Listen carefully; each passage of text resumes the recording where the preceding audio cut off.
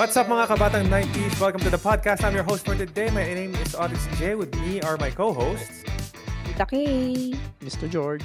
Alright, kamusta naman kayo guys? Hope all of you are doing well. Before we start, quick plug lang ng mga socials natin. Hope you can support our podcast by following us on YouTube, Facebook, TikTok, Twitter, and Instagram, and sharing the link of the podcast to your friends. Or buy us coffee if you're feeling generous. Link will be in the description.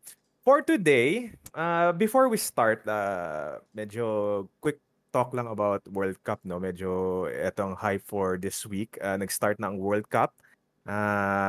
Sino ba mga bet nyo, guys? Nanonood ba kayo ng World Cup? Of course. Hmm. Of Oo. course, excited. Kakatalo Spain group. Sino ba mga bet nyo, ha? Team Sino ba mga bet nyo? Team France. Team France. Siyempre Asian pride. Asian Ah. pride. Opa, mga opa. Japan, ano rin yun? Asian yun. Same. Pero syempre mas patimbang yung ano. Yeah. Nakakatawa Korea lang. victory. Nakakatawa lang pag pinanood niyo yung World Cup ngayon kasi yung Asians underdog sila eh. Tapos kasi right now nasa group stage sila. Well, katatapos lang actually. So nag-qualify na yung mga pasok sa round of 16. Pero nung nasa group stages sila hindi sila top nung groups nila.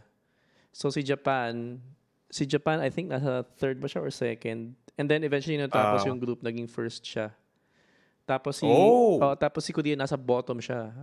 Medyo I'm losing faith na nga sa Korea at that time. Kala ko hindi sila papasok. And then eventually naka-score. And then nanalo Malakas sila. punta ng mga ano. Nanalo sila against K-pop Portugal. fans. Oo, feeling ko nagdasal lahat ng K-pop fans. K-pop fans. Lahat Worldwide ng army. yun, ha? Oo. Lahat ng army nagdasal worldwide. So hindi lang from Asian countries. Pag nanalo daw kasi yung Korea sa World Cup, magpapahalik daw yung BTS sa lahat ng babae na gusto bumalik sa kanila. Hindi, joke lang. Naniwala na mo. Sana, wish yan ng marami dyan. Di ba, pinutugtog na yung In Your Dreams ni Ant? Alin? Nung isang BTS member. Dreamers. Kasi Dreamers daw sila eh. Dreamers. Basta ako, Korea victory. Napapanood nyo ba ng live? Oo. Mr. George. Mr. George. Sa venue, miss. Nanonood sa venue, diba? Kamusta naman ang crowd doon, Mr. George? Masaya talaga. Kasi yung mga tao doon, ang daming mga avid fans. Tapos makita mo talaga, nagko-costume. Yung mga cosplay pa doon eh. Pero casual cosplaying lang naman yung mga nagsusot sila. Lalo na yung mga Japanese. Yung naglalagay sila ng face makeup, yung all white or silver ba yun or whatever. Tapos syempre, during mismo dun sa loob ng stadium, maingay kasi nag-cheer eh. Nakapanood naman siguro kayo ng UAAP, di ba? Yung mga matches. Ganun yung atmosphere niya. Pero on a larger scale. Actually, mas gusto ko yung hype ng World Cup eh. Kung compare mo let's say sa basketball. Kasi sa basketball, medyo, di ba, let's say salit-salit or normally sa, na lang, fourth quarter na lang. Pag World Cup, pucha, 90 minutes at lahat ng tao. Tapos pag naka-goal, parang, alam mo yung feeling na, goal! Hindi ko alam bakit ganun, hindi ito yung naging sport of yung Philippine sports, no? Hindi ito yung naging choice natin. Kasi mahirap sayang kasi hindi mo kailangan. Well, height is an advantage pero not as an advantage compared to basketball. I mean, pag pinanood mo tayo sa FIBA, pagkaharap na natin yung ibang bansa, para tayong mga uli tayong makascore eh. Kasi nasusupalpalan tayo eh. Basketball yung pinaka parang main sport. Kumbaga, let's say dito sa Pilipinas, pwede ka mag-basketball, magtayo ka lang ng board at ring. Whereas pag soccer, kailangan mo maghanap ng field na matino para mag-practice. Parang wala masyado dito. Hindi tayo nag-invest sa ganun. Correct. So yan, sa mga listeners natin, let us know kung sino mga bet nyo sa World Cup. Let us know right in the right in the comments. Description tuloy. Okay, well, our main topic for today is controversies of 90s icons involved in sports and politics, no? Lately, kasi medyo may mga 90s icons tayo here in the Philippines na parang na involved in controversies. In sports, si Carlos Padilla. In politics, Roderick Paulate. who's known for his gay roles in films, no? I think Tita Kay would like to share more about what happened nga ba? Can you tell us what happened? Hindi. Kasi yung kay Carlos Padilla, parang he was interviewed and he was supposed to be parang inducted sa Hall of Fame sa Las Vegas. So makaka-receive siya ng award. And nung in-interview siya, parang nasabi niya na he helped Manny Pacquiao win dun sa laban niya with si Nadal Hussein. Parang matagal na to, year 2000 pa. So medyo bago-bago pa lang yung career ni Manny Pacquiao. So nung time na yon, inexplain niya na tinagalan niya yung pag-count dun, tapos tinatanong pa niya si Manny, are you okay? So by asking Manny questions like that, mas tumatagal yung oras, so nakakabawi si Manny sa pagkakasuntok sa kanya or sa pagkakatumba niya or ganun. First of So, all, sino ba si Carlos Padilla? Siya yung daw, Oo. yung nag-ref dun sa 'di ba? Thrilla in Manila.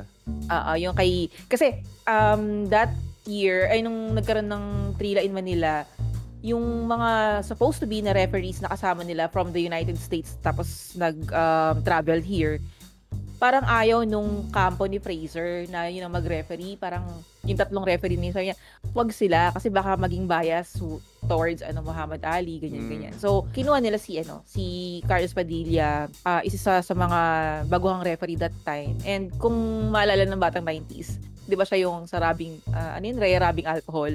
Sa family rubbing yung, alcohol.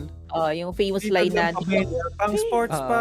Di lang pang pamilya, pang sports pa. Ganun yun. diba? Sobrang iconic nun eh. Parang pag naririnig mo yun, siya agad yung makikita, parang sumikat talaga siya as isa sa mga pinaka kilalang referee sa boxing community. So yun. So, kung ang dami nagkataka, bakit niya kailangang sabihin yun? Parang sisirain mo yung career mo by saying that, 'di ba? So, may mga nagsabi na mga sports analyst na baka he's trying to remind Manny na isa ako sa dahilan kung ba't nanalo ka, so utang na loob, ganyan. Or he was just trying to expose kung ano yung mga nangyayaring cheat sa larangan sa boxing community. Kasi that time, nang nag-referee siya for Manny and Hussein, that was parang his last Referee? gig as a referee.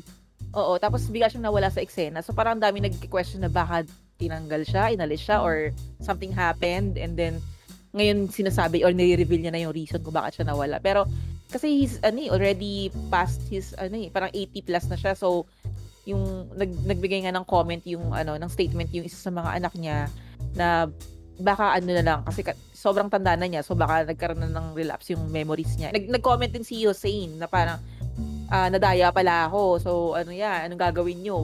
What will you do? Isa pang issue is yung award na ibibigay sa kanya na Hall of Fame ng Las Vegas, Nevada. Is babawiin ba? Or itutuloy pa ba? Or ano ba? Kasi di ba parang, eto na bibigyan ka na ng award tapos bigla mo sinira in a matter of seconds, nasira yung reputasyon mo bilang isang kilalang boxing referee. So, yun. Tanda na kasi So, siya. Nakakalungkot. So siguro ako first question ko is, did anyone corroborate yung statement niyo? Meaning parang someone backing up na parang, this is true and yada yada yada. And siguro second question ko is, may response ba si Manny Pacquiao? I mean, nag-respond yung kalaban niya. Pero how about Manny Pacquiao? Did Manny mentioned na parang wala akong alam doon.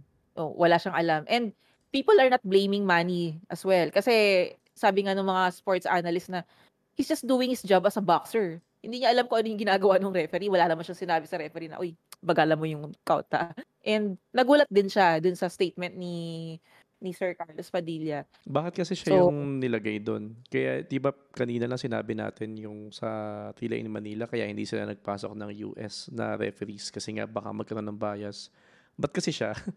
Dapat hindi siya yung ginawang referee doon in the first place. Usually dapat ganun, di ba? Kapag, let's say, country A, country B, dapat country C yung referee, di ba? Or third party. Kumbaga hindi siya yung, para hindi siya magkaroon ng bias. Kung sino yung gusto niya Usually dapat ganun.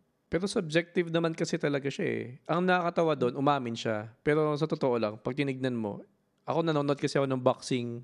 Tatay ko kasi mahilig sa boxing eh. So every Sunday yan, di ba?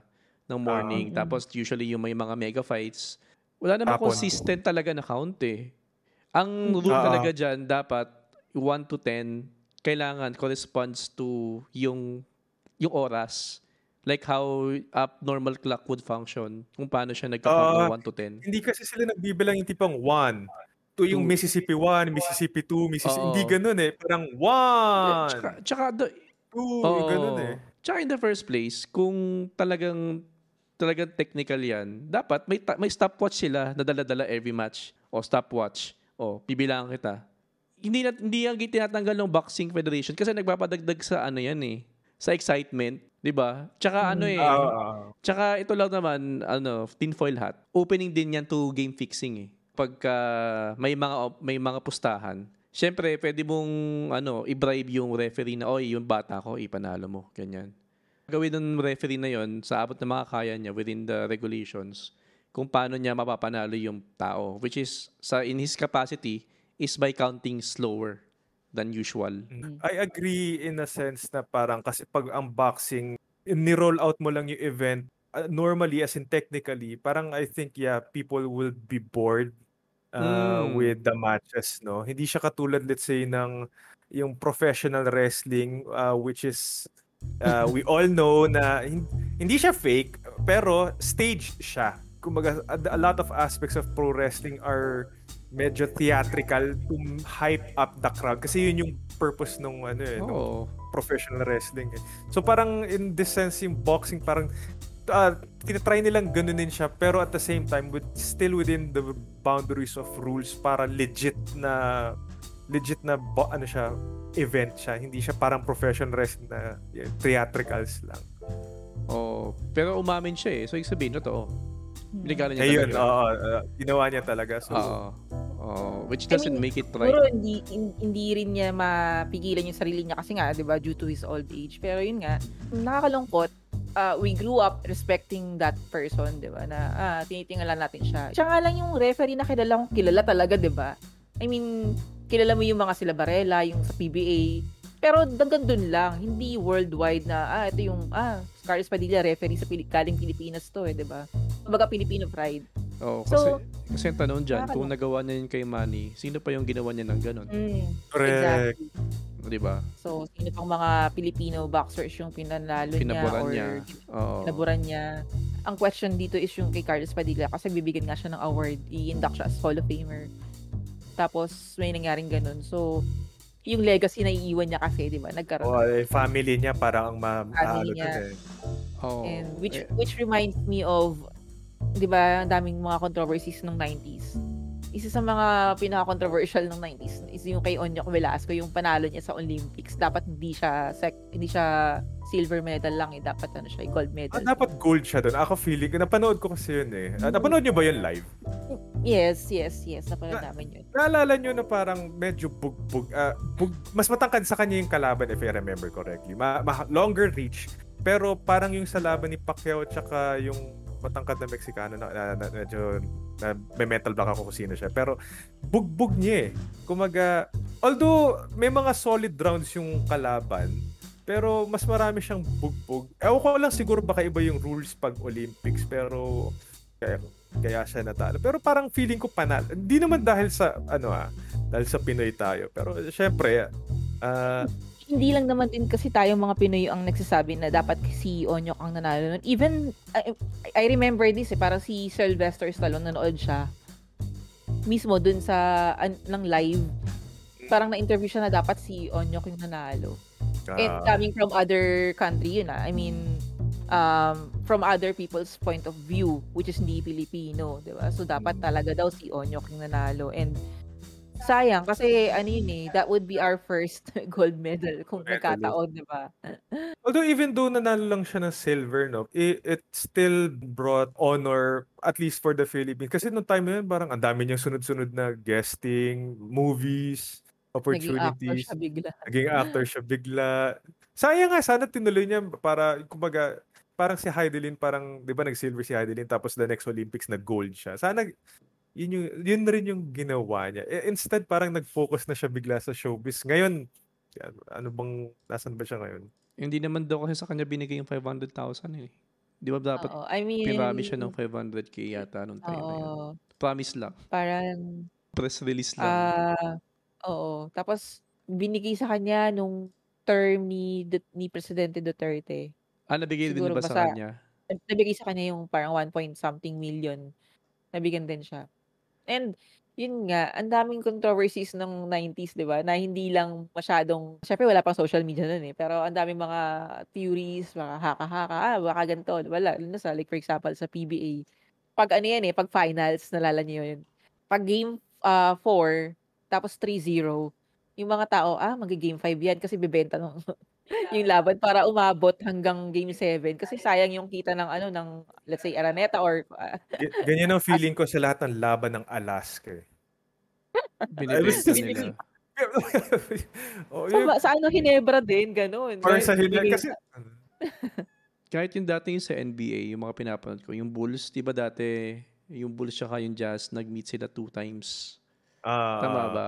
Tas yung huling championship ni Michael Jordan, alam ko ano na ah, yun eh, for 3-2, tapos nagpatalo sila. Nagpatalo sila home court yun kasi ang oo. tanda ko noon, ang format nung home court advantage is 2-2, 1-1-1. So, Okay, yung okay. dalawang games sa Bulls, dalawang games sa Utah, tapos yung Bulls, Utah Bulls. Yun yung nangyari. Oh, okay, okay. Oo. para So, tumagal yung laban 'no. labang na sila nun eh. Alam ko, natalo yung Jazz dun sa home court nila nung third game. So, 3-1 yun. Tama ba? And then nagpatalo si Bulls sa home Bulls. court niya. Tambak Para para lang ano, mag-extend yung laban para may game Oo. So 5, marami nagsasabi na na benta yung laro. And hindi magtataka kasi syempre in the end business 'yan eh. Oo. 'Di Well, ba? exactly. speaking of Jordan, ang naalala ko na controversial kay Jordan, 'di ba sugarol 'yun? Nung 92-93 niya na championship, dun namatay yung airpods niya, eh. Yun yung pinaka-emotional daw niyang championship kasi parang may mafia daw na parang naghahabol sa kanya na parang 'pag hindi mo 'to pinatalo, papatayin namin airpod mo. Tapos yun, namatay yung airpod niya. Parang, ah, Urban legend ah ba 'yan? oo, well, controversial siya kasi So, paano namatay yung father niya? I mean, may may pumatay, bumaril, may gano'n? bumaril, may bumaril. Controversial siya Okey. kasi parang si Jordan at that time was the face of good, clean sports na magaling. Like, yeah, everyone likes to be like Mike, di ba? Tapos Hmm. all of a sudden, you'll accuse him of being a gambler. Ako ko Oo. narinig niyo yun. Nasa loob ang Yun kulo. yung, nasa loob. Apparently, ano siya, habitual gambler talaga siya. So, May gambling ayun, addiction siya, gano'n. ayun, yun, that's the word. May gambling addiction siya. So, kasi Ag- ano siya, competitive eh. Again, business 'yan eh. So even yung facade na si Jordan is clean athlete, walang Oo. issue ganyan. Syempre, yun yung front na ibibigay nung NBA. Kasi diyan sila kikita Mm. eh, 'di ba? Family Oo. friendly. It's a family friendly game. Family So you cannot friendly. involve someone na merong gambling addiction. Correct, correct. tapos namatay yung tatay niya doon Grabe, no? Grabe, grabe yun. Pero syempre, hindi proven yan. Nothing is ever proven. Nothing is ever proven. Hindi naman niya sinabi rin yun dun sa documentary sa Netflix, di ba? Hindi niya na Oo. nga binring up yun eh. Oo. Baka kasi pag binring up yun, baka siya yung papatay. I mean, makakriticize siya and baka malugi pa yung Jordan mga shoes negosyo niya, niya. gano'n. Jordan shoes niya. 'Di ba nag-champion na siya prior dun eh. So ba't ito parang mas emotional siya? Kasi namatay ito si Erpat. And yun yung context do bakit masyadong important yung win na yun. Parang Mm. nag-champion ka na before eh. Bakit masyado kang emotional dito sa particular na panalo na to? So, Pero tingin ko masyadong conspiracy theory yun, tingin nyo. Kasi lahat naman, every championship is hindi naman yung basta-basta lang eh. Three-peat correct, yun correct. eh. Actually, Three-peat. Yung Yun yung, first oo. three-peat. First yun three-peat. yung first Bago, three-peat niya. So emotional ka bago, talaga nun. bago siya nag-retire tapos kinidnap siya ng alien. That's Joke lang, joke lang, joke lang, joke lang. Tapos nakipaglaro siya kay relatable. Bugs Bunny. Oo. Nakipaglaro siya kay Bugs Bunny. Ay, favorite ko yun Ngayon Sarap si, ng Space movie Jam. na yun, ngayon si Lebron naman, nakakatawa. yung Yun, kinidnap. celebrate na. Pero nothing beats the original Space Jam. Nothing beats the original Space Jam. True. At Technically ganun. Pero mawawirdohan kayo sa controversy nito. Have you heard of the Montreal Screwjob? Ano yun? 'Di ba nung 90s sikat ang wrestling? Well, sikat siya nung 85 to early 90s tapos medyo nag-dwindle down siya ng mga mid 90s. Then around 97, nagpi-pick up siya kina Stone Cold, kina The Rock and DX and ano no. Mm. Yung Montreal Screwjob, kasi for the longest time iniisip ng mga tao totoo yung wrestling eh, 'di ba? Mm. Ngayon, sa Montreal Screwjob, is the term na parang expose the business yung wrestling. Kasi dapat, si ano yun Bret Hart versus Shawn Michaels yun eh. Tapos dapat, nasa Montreal yun. A home court advantage ni Bret Ni Hart. Bret Hart, Canadian. Oo. Ang context behind nun, paalis na si Bret Hart, lilipat siya sa isang rival wrestling promotion, WCW. Mm. So, normally, ang tradition pag ganun, ida-drop mo yung belt, yung title, magpapatalo ka, tapos saka ka lilipat ng promotion, di ba? Mm. Ayaw niyang matalo sa Montreal. Okay lang siya, pero kasi may backstory din yun na magkaaway si Bret Hart at saka si Shawn Michaels sa totoong buhay. Cooler heads prevailed. Sabi niya, okay lang siya magpatalo kay Shawn, pero ayaw niya magpatalo sa Montreal. Si Shawn Michaels naman, ayaw niya magpatalo kay Bret Hart ever. Kasi si Shawn Michaels nung time na yun, napakakupal pa talaga eh. Hindi pa siya Kristiyano nun eh. So, syempre, kung ikaw yung may-ari, parang tangina paano to? Secretly, kumbaga, ang pinag-discuss nila, the event will end in disqualification para hindi matatalo yung belt, tapos parang hindi siya technically natalo, and so on and so forth. When in reality, ang ginawa ng may-ari, si Vince McMahon, i-screw over niya si Bret. Parang pag napunta si Bret, let's say, sa isang kahit anong position na, kunyari, pinning position or submission position, kahit hindi siya nag-submit or kahit hindi pa siya na-pin, i-ring yung bell tapos matatalo siya. Alam mong scripted pero parang hindi ito yung pinag-usapan na script. Oo. Parang nag-adlib na, diba? Oo. So, dahil dun, parang yung mga tao, tangina scripted pala tong gagong to eh. Yung ganun. Pero weirdly enough, mas nag-boom yung wrestling after nun. Oo. Diba? Biglang sumikat sila Stone Cold. Kumbaga, alam mo ng peking Attitude Era. Alam mo namang peking walang lightning na nanggagaling sa sky pag nandyan si Undertaker. Parang, pero mas bigla siya sumikat even knowing the fact na fake pala ang wrestling. Ganun talaga eh. May human element talaga sa sport eh. So, and then nasa mercy ka ng officiating ng mga referees. Wala kang magagawa eh. Kahit magreklamo ka eh. Diba? Diba nga, like yung nakwento ni Jacob, ako nung bata ako, yung pag-wrestling, kapag feeling ko, dehado yung favorite kong wrestler. Tapos yung referee, ba't hindi mo pa binibilangan yan? Nakakainis ka.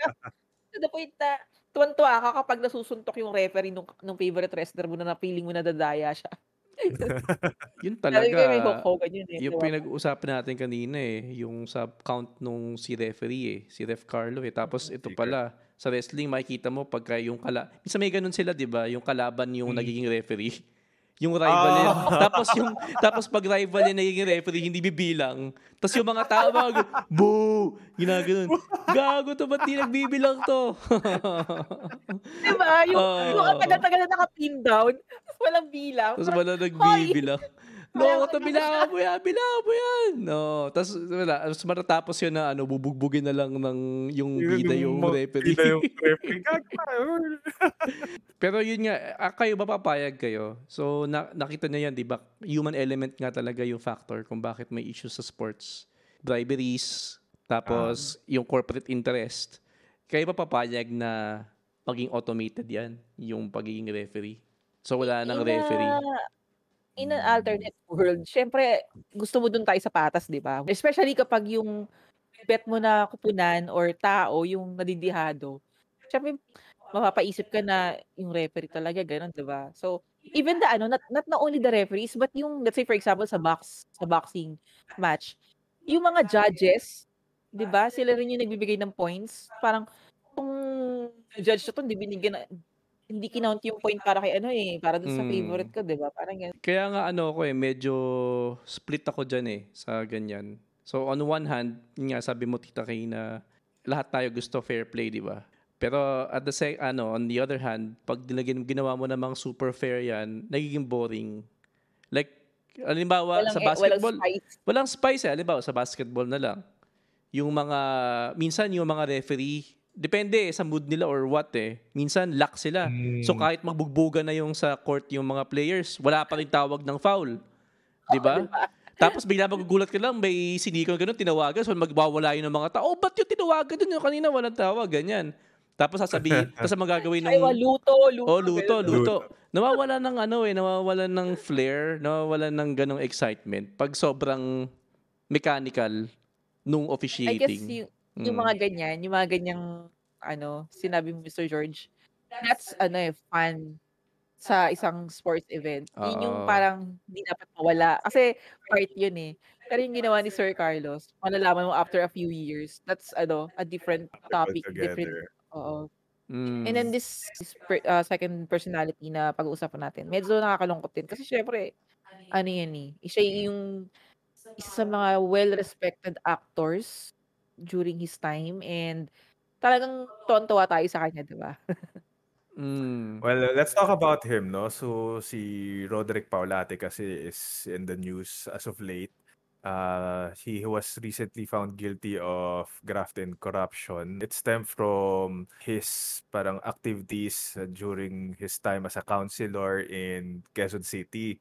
So basically, the accusation was he has ghost employees. He has been paying off ghost employees. The term ghost employees, for those listening lang, is a term used na when you are getting funds from the city treasurer or parang pinopontohan ka ng gobyerno to put someone in a payroll that is non-existent, no? Oo. Minsan may mga pupunta lang sa sementeryo, kukuha ng pangalan doon, tapos ilalagay na sa payroll. Kaya minsan makikita mo yung ghost employees. Literally ghost employees kasi patay na pala. Kasi patay na pala. Oo. Tapos ang mahirap I kasi... think doon nagsimula yun eh. Doon nagsimula yung term na ghost employees Oo. dahil doon, no? Oo. Kumbaga nagpapasweldo ka sa wala namang Walang posisyon o walang nilalang na ganun. Hindi siya buhay. Yeah.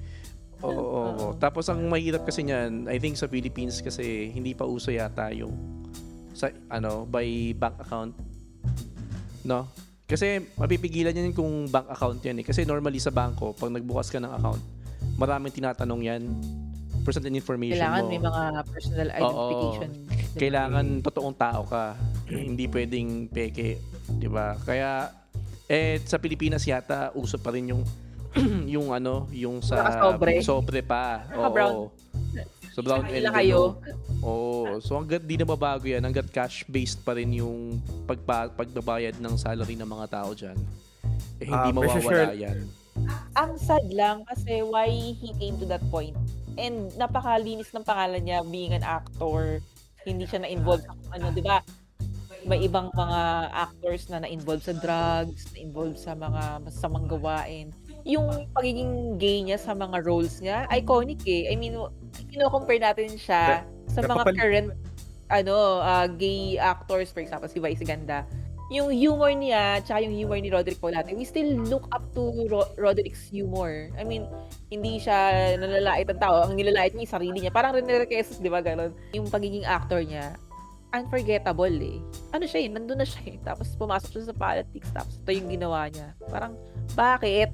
Pero ako, nalulungkot ako for him. Pero ako kasi, personally pag pumasok ka talaga sa politika, yun nga yung haka-haka, di ba? Kaya sila pumapasok sa politics is para tuloy-tuloy yung pera, ganun. Sobra. I mean, it's all about, when you enter politics kasi parang naging normal na lang naging norm na lang na papasok ka dyan and then magiging kurakot ka, kuha ka ng pera. Cynic na ako na walang artista pumapasok dyan under the good of his heart. And benevolent. Kahit sinong tao na magpolitika talaga, andun yung yung temptation. And it just so happens na kasi artista ka, mas mabilis makapasok kasi kilala ka na ng tao. Because in the end, politics is a game of popularity. True. Mas mababa yung campaign na kailangan mong gawin. Di ba? Less effort kasi parang all you need to do is parang Oo. appeal to people is parang, "Oy, hi, I'm sikat. Hi." Parang kamay-kamay. Sabihin mo lang. Yeah. Parang si Robin Padilla, dun tumakbo siya. If Pumunta totoo lang ng yung Wonderful Tonight. sinabi niya na he didn't spend much dun sa campaign niya. Which Mm. I think I believe. Ay naniniwala ako sa kanya. Kasi sikat na siya eh. Sino ba dito sa tao sa Pilipinas na hindi kilala si Robin Padilla?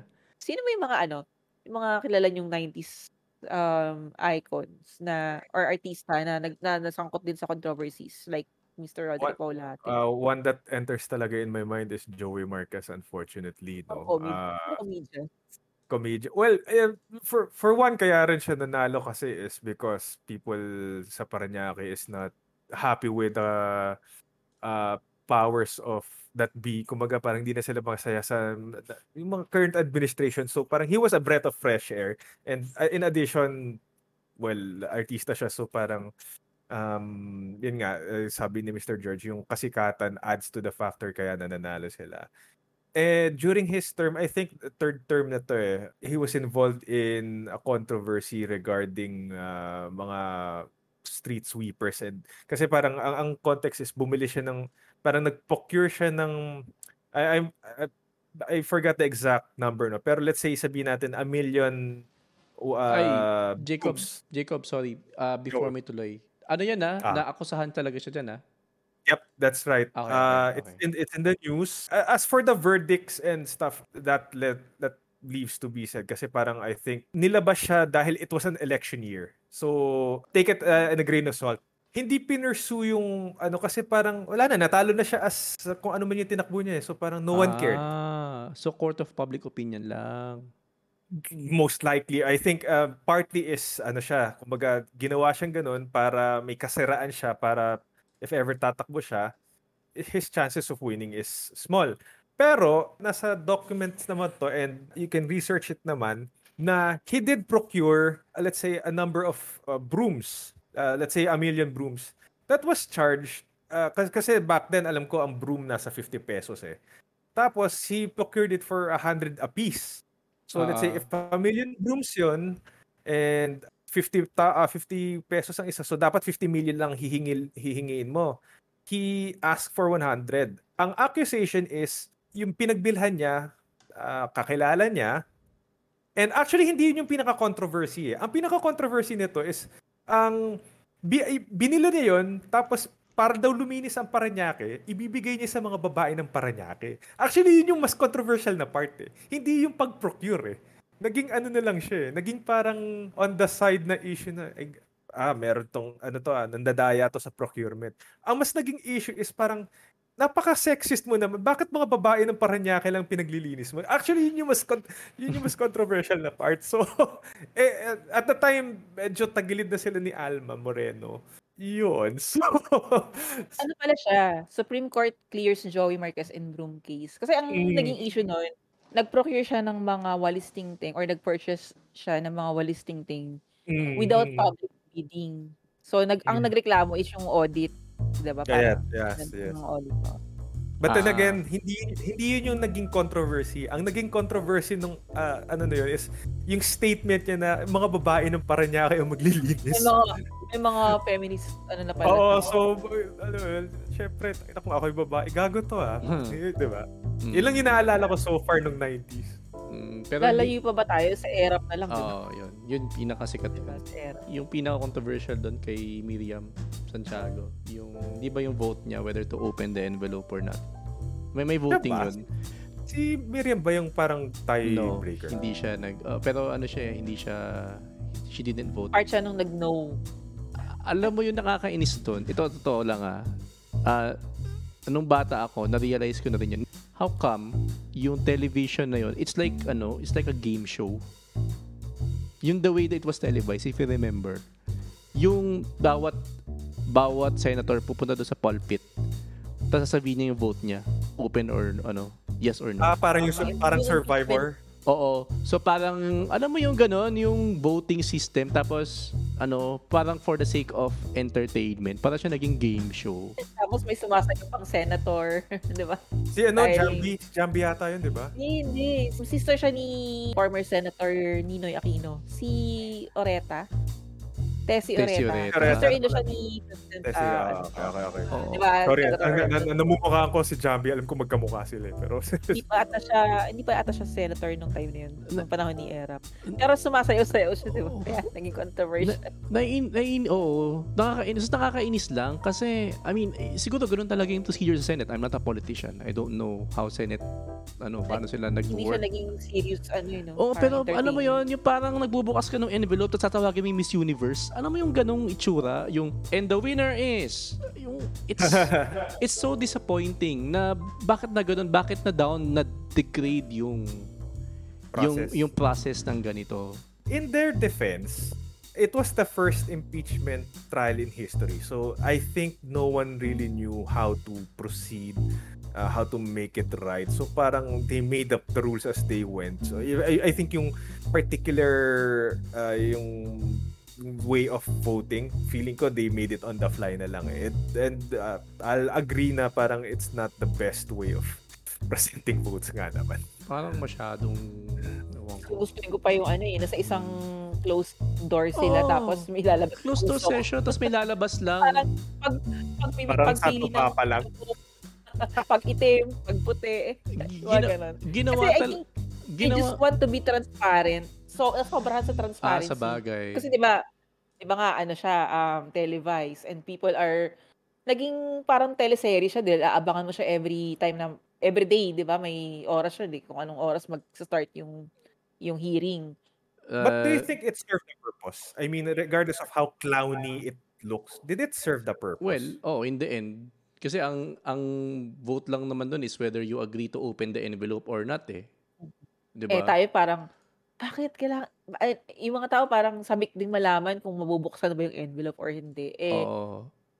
Na-disappoint tayong lahat kasi ang daming nanalo yung no yung nag-no. So parang tayo, "Hay, ano ba yung laman ng envelope na yan? Ba't gano'n? Ba't Oo. nag-no sila?" So punta tayo sa EDSA, mag-ano tayo. Ito na yung final kasi hindi natin nakuha yung gusto nating malaman. Ako ang pagkakatanda ko nun, kaya nagno-no yung mga tao kasi sabi nila unconstitutional yung pagkakuha ng document na yon. Oo, not necessarily nakampi sila doon kay ERAP, pero if you follow the process, hindi tama yung pagkakuha ng document mo, hindi mo siya pwedeng ipasa sa court. Hindi siya pwedeng gawing ebidensya. Okay, So that was the okay. reason. It was not, pero yun nga, lumabas na naging masyadong controversial siya. It could be true, pero at the same time, you have to respect the process na if the evidence was not obtained properly or in malice, Yun ang then dapat ang hindi you don't include it nagigets as ng evidence. mga Yun nga. commoners. Yun nga. Hindi nila naiintindihan. Pero Ang nangyari kasi parang nag-no ka, kampi ka. Pag nag-yes ka, doon ka sa kabilang partido, parang gano'n. But ang view ko naman dyan is that, sige, nag-no sila because it's unconstitutional, no? Some politicians took advantage of that to play to people's emotions na, they're parang like this, like that. And so, parang they use it as grounds na parang, impeach na yan, mali talaga siya, guilty siya. So, and people were emotional.